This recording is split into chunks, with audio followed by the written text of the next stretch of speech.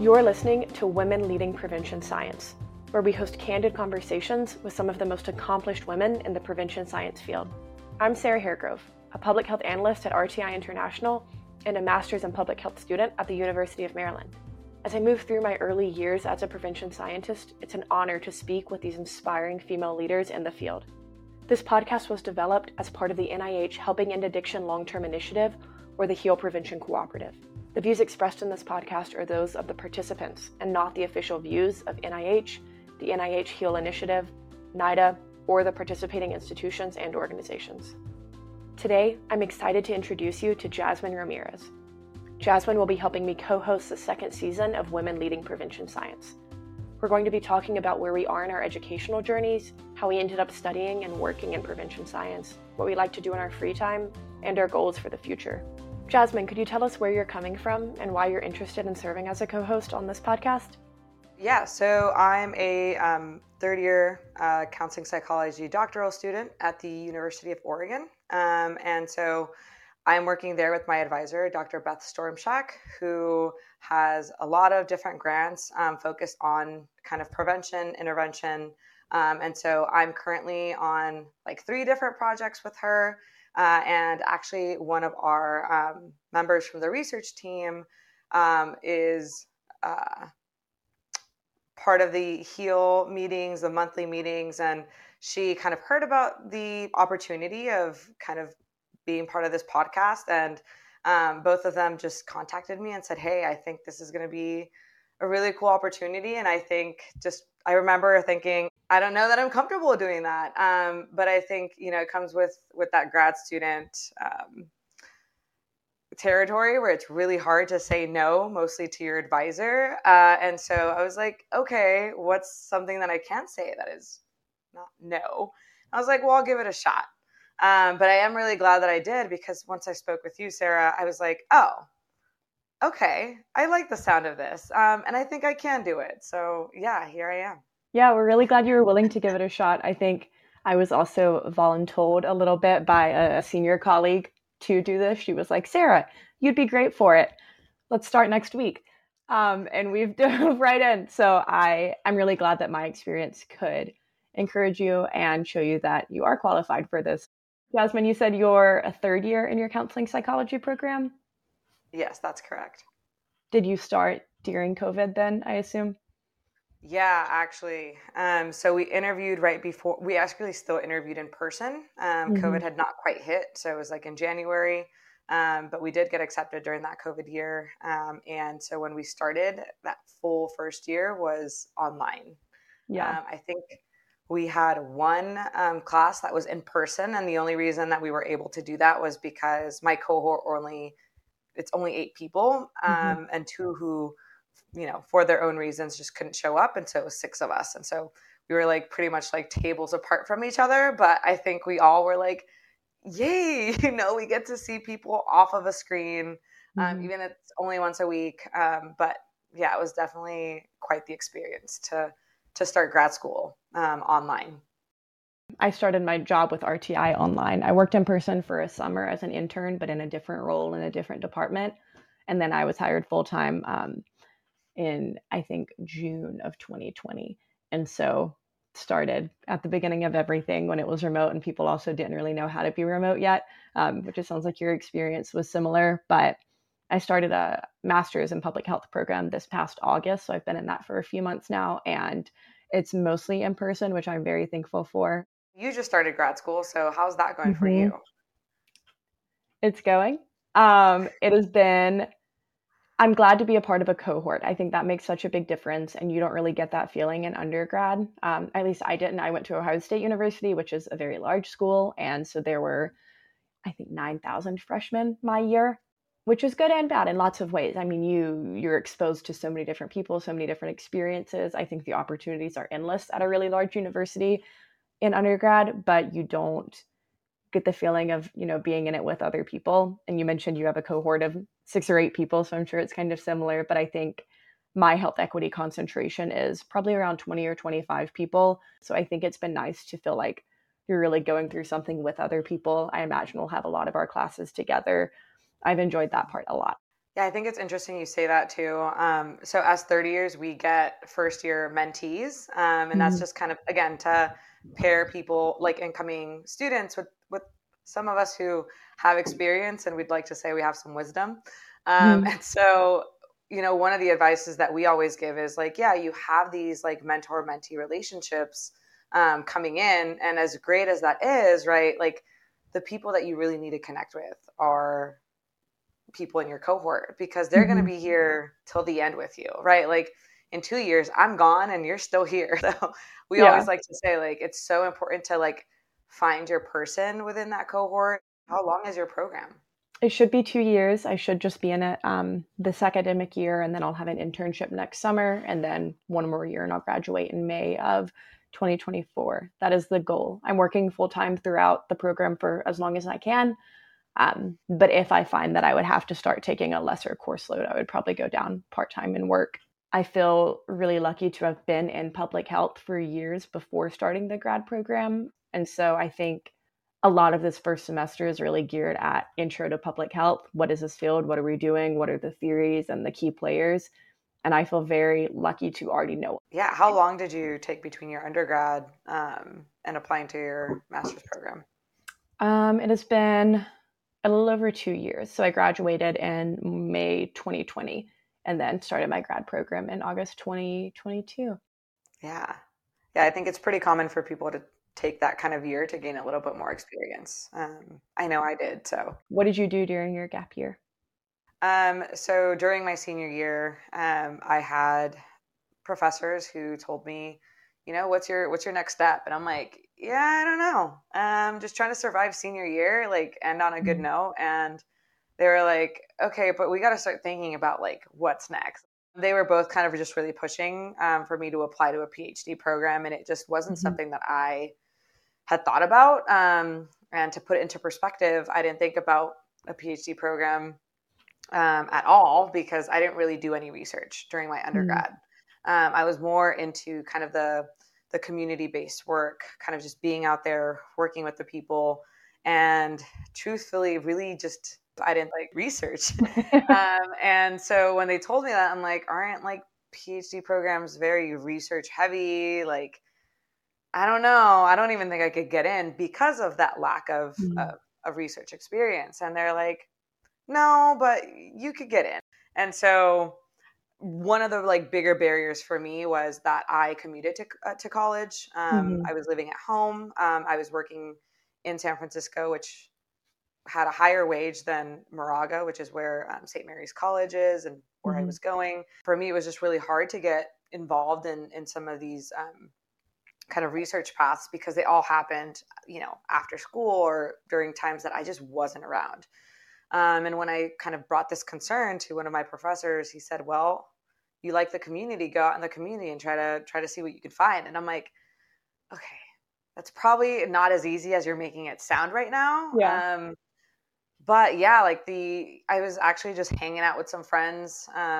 This new person had joined us and went in, sat with her, and she goes, yeah, I work at UCSF with actually a lot of psychologists. And I'm like, huh, that's cool. Like, and I thought it was just going to be a conversation. And she ends up saying, I want to introduce you to these two people. They're great. They're, they have their kind of clinical practice on the side, but they're doing research. And I'm like, oh, you could do that. And so she introduced me, and I think I just had the opportunity to volunteer and kind of see how things worked. But really my position was like sibling support. And so kind of watching the kids that weren't participating in the study that they were working on. And I'm like, yeah, okay, get your foot in the door. And so went in my first day expecting to sit down with a bunch of kids and playing some games. And that is not exactly what happened. I was asked if I was interested in learning how to score child assessments. And I was like, sure. Yeah, cool. And from there, I just became a research assistant. It wasn't like a very formal way of doing it, but it just kind of happened. And through that work, I was able to see just like the direct impact that research can have, mostly when it is through these kind of familial interventions that were going on, through these preventative measures, right? And I was like, okay, maybe research isn't that bad. Maybe I was just exposed to like a very limited idea of what Mm. research is. So yeah, I stuck Yeah. with them for about a year and a half after graduating, and then I applied to grad school, and here I am. I think a lot of people can probably relate to that. I think it's a really helpful story for a lot of people. Kind of going back to the beginning, I also had to work throughout all of undergrad and now in grad school. And I think there aren't that many, or it can seem like there aren't that many resources or that many inspiring stories from people who had that experience. People always talk about getting the unpaid internships or getting the volunteer positions or joining every club you can, and attending every event at school. And I think that's not realistic if you have to work in the evenings or if you have a long commute. So I like to hear from people that also worked and also made it. Also hearing about, like you mentioned, getting your foot in the door and literally on your first day being pushed into a role that was not what you signed up for, but turns out maybe even better. I think a lot of the experiences that we have in our early professional years do look like that. I've had that a lot at RTI being a bachelor's level staff member. Usually the opportunities you're given are naturally less than that of staff members who have their master's or their PhD or just really senior career folks. And I've been able to stumble onto projects with colleagues who just gave me opportunities way before I felt ready for them, such as co-hosting a podcast, but also things like leading interviews for qualitative research that I had studied qualitative research forever. I'd taken notes for qualitative interviews, but I'd never been the actual one interviewing. And sometimes people just extend you those opportunities. And when you take them, you might find out that you like research. It's really fascinating to see how those experiences kind of shape us in ways that we're not really planning on. Yeah, definitely. I agree. Jasmine, what do you do when you're not researching or hosting podcasts? All my free time goes to my dog, who, I rescued him when he was about 8 weeks, and he's been with me since. He turned 3 years old next week. And he's actually being really good right now, and he's sleeping. So I'm just like not going to say his actual name because I don't want to wake him up. But yeah, he's a very active dog. Oregon's like such a beautiful place. We live like down the street from a bike path. And so it's like along the river. And so we go on walks there all the time, like hour and a half walks. We do a bunch of hikes. I think in the first year that I was in Oregon, I went to 15 different waterfalls. We do a lot of like Saturday picnics with my friends who have become very fond of him and who he loves. So it's just like really good way to spend time and just decompress. What about you? I also have a rescued dog that it sounds like we got around the same time. I got mine December 2019. Stop. So did I. What day? Do you remember? We literally got him a couple days before Christmas. So Mine was December 21st. I think it was like the 22nd. That's hilarious. Okay, yeah, we got our dogs on the same day. They're twins, but mine was older. He was, I think, around 3 or 4 when I got him, so he's around 7 now. But he's also big and here all the time. He's on the couch, like right out of camera shot right now. But yeah, I try to, especially since he's getting a little bit older, we try to stay pretty active and get his steps in every day, so to speak, to keep him healthy. So that is a big part of my life.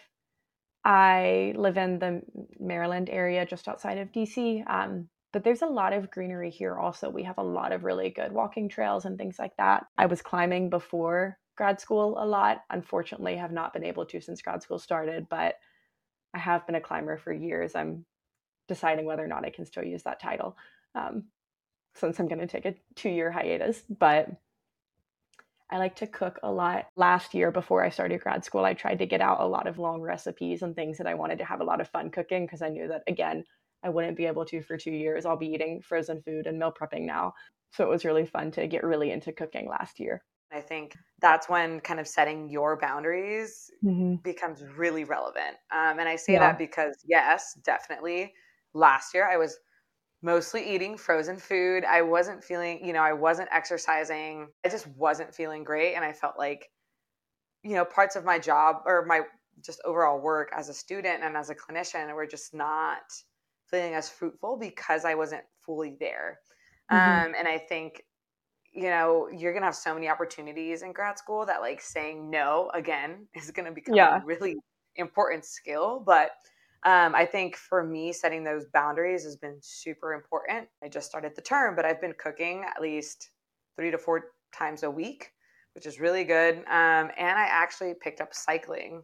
My advice is make that time for the things that you enjoy, for sure. I think routines help a lot. I think it's good to start out as like a, go to the class one time, see what it's like. But once you know that you like it, I think being able to integrate those routines of going every Monday or of going every Saturday morning or whatever it is, I think that you have something to look forward to. You look forward to that time in your week that you get to rest or be kind of rejuvenated. I think that's really important. And yeah, only being a couple months into my program, I am trying to find those routines. So I don't know what they'll be yet, but I'm hoping that I discover it this semester and not 2 years from now, because then it'll be over. At least it's done in 2 years. Mhm.